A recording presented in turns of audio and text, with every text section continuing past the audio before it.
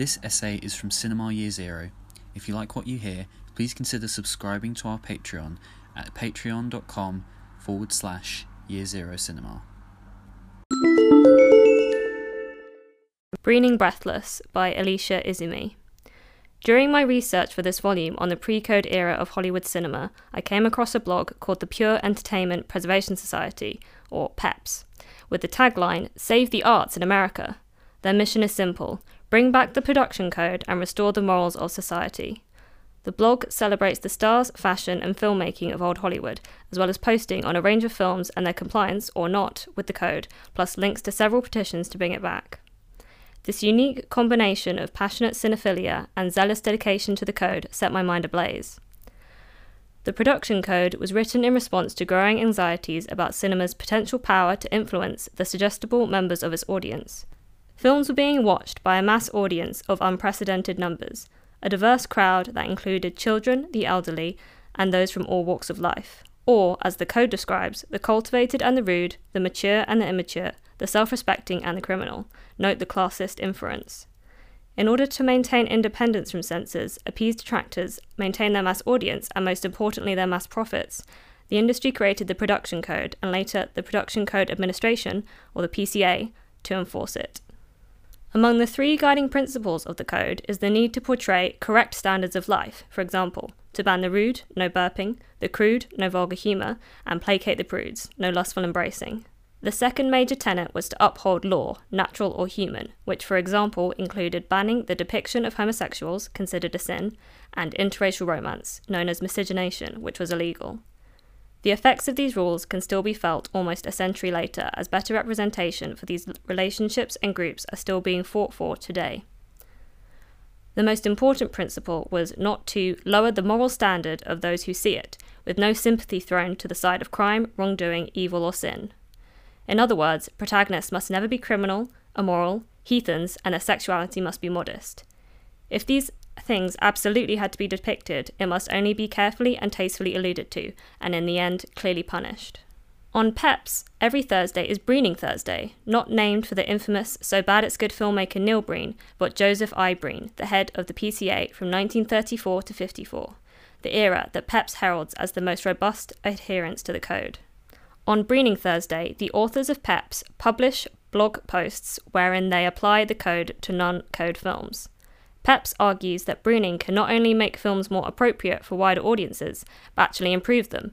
The removal of such elements often leads to the deepening of plot and the development of characters. The PCA worked with filmmakers at every stage of production. Breen's method was to maintain the main plot and themes of the films while removing the unsavoury elements and disguising mature themes with careful implication and delicate innuendo. PEPS takes this approach and hypothesizes what would happen to a non-code film if they could go back in time and advise the filmmakers of the past. As a fan of erotic thrillers, ambiguous endings, and Hollywood sex symbols, what would happen if I breened my favourite film? Could it be made suitable for a wide audience, or even improved? The film that I cherish the most is Breathless, the exhilarating 1983 remake of the 1960 classic. Yes, you heard that correctly. Director Jim McBride and screenwriter L.M. Kit Carson dared to remake the seminal French film by Jean-Luc Godard, in English, in LA, and starring Richard Gere. The original film follows Michel, played by Jean-Paul Belmondo, a French car thief on the run from the law as he tries to convince his sometime lover Patricia, played by Jean Seberg, an American in Paris, to run away with him. The remake translates this to Jesse, played by Richard Gere, an American car thief trying to convince Monica, played by Valerie Kaprisky, an ambitious French architecture student, and his one-time lover to run away with him to Mexico. Richard Gere is on the cusp of sex symbol stardom and gives an unruly and memorably wild performance. It's LA in a heatwave, it's a steamy 80s thriller, and it's lovers on the lam. You don't need to have seen the original to know their relationship is doomed. When Godard's Breathless was a radical, formal break from establishment cinema, McBride's Breathless brings things full circle, referencing Godard and classical Hollywood, contemporary Philip Glass and vintage Jerry Lee Lewis, remixing the contemporary with the retro in a dazzling, stylized fever dream that asks the question, can our anachronistic hero survive in a modern reality? To quote PEPS, with no further ado, let the breening begin. I'll start with the surface level breening, the removal of offensive elements that would not fundamentally alter the core plot of the film. The costumes would have to be thrown out and redesigned, not just the figure-hugging, skin-glimpsing outfits of the protagonists, but the outfits worn by the extras and supporting cast too. Gone are the rippling bodies of the crowds on Muscle Beach, the buxom Las Vegas floozy, and the irritable crossdresser in the restaurant. While the plot would remain intact, the film loses some of its flavour. Gone is the vivid preservation of Venice Beach, Las Vegas, and LA in the 1980s. A sanitised approximation would be left in its place. The profanity would also have to go. I'd be particularly saddened to lose the moment when Lieutenant Parmental, played by John P. Ryan, utters the immortal line, "Don't F-U-C-K with the LAPD." This would have to be changed, maybe something like, "Don't MESS with the LAPD." Removing these elements might make some people more comfortable, but this undermines the complex and creative storytelling that can be achieved through costume, mise-en-scène, or the effective deployment of a harsh word. Removing the on-screen sex from the film would not only be a surface-level breen, but a structural, deep breen, weakening the central dialectical tension of the film, fantasy versus reality. In Breathless 83, fantasy is signified by Hollywood, rock and roll, and passionate sex. Time and time again, Jesse turns away from his reality of the manhunt against him to sing Elvis Presley, read comics, chase his dreams, and have sex with Monica. Monica must make the same choice. Will she choose the fast cars, the red necklace, the pink dress, and the sizzling sex that Jesse offers? Or will she choose her real life, her chic Memphis Milano apartment, the gentle pastels of her college campus, the cool greys of modern architecture that represent her career goals? If her passion with Jesse was represented fully clothed through veiled dialogue and delicate innuendo, the juxtaposition between the two would be weakened. The moment which would be the most difficult to breen would be the film's ending, so here's your spoiler warning, for the way it challenges the Code's most valued principle on the alignment of audiences' sympathies for criminal behaviour. The brilliance of the film is perhaps captured best in its final moments. Watching Breathless 83, one wonders, how will they tackle the iconic ending of Breathless 60? They can't recreate it, and they don't. Like the original, we find Jesse and Monica in the middle of the road with the cops closing in from all directions. Jesse's friend Baruti tosses him a gun, which lands at his feet.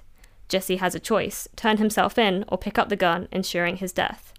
To the bewilderment of Monica and the cops, he starts dancing and singing Breathless by his idol, Jerry Lee Lewis, and when he reaches the end of the chorus, he scoops up the gun and bang. The frame freezes and an electrifying punk rock cover of Breathless by the band X plays as the credits roll.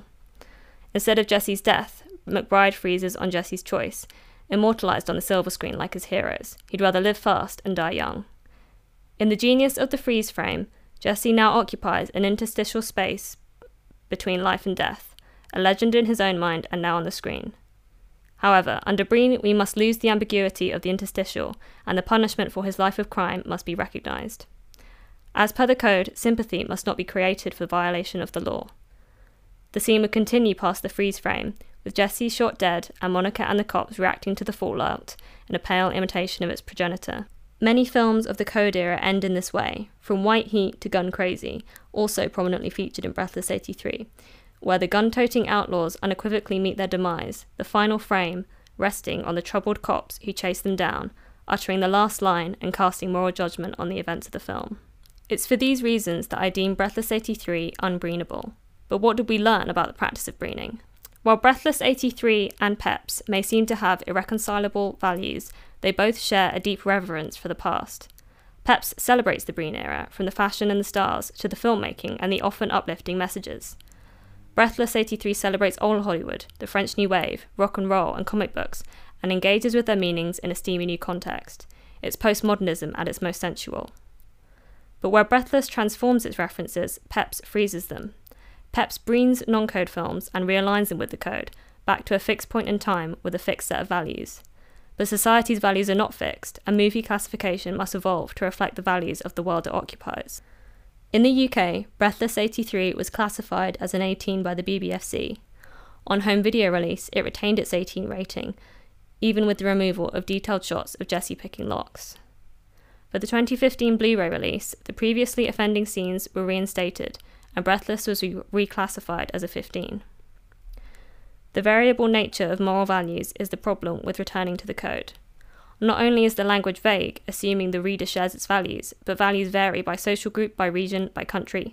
Values shift drastically over time, as the changing BBFC classification of Breathless 83 shows us. Did the dissolution of the code change the morals of society, as Pepys argues, or did the classification system change to better reflect shifting values, responding to the work of progressive advocacy groups and listening to marginalised voices? I struggled to apply the code to Breathless because what's offensive to Breen is inoffensive to me. I could only guess at what must go, doing my best to apply the nebulous notions of the code and the values of a bygone era. Pepys is a pop culture-obsessed anomaly, chasing a long-lost concept in vain, just like Jessie and Breathless. Maybe that's what so drew me to Pepys. With a dogged determination, Pepys wants to bring back the code, but like Jessie's dreams, it's an anachronistic fantasy incompatible with the contemporary world.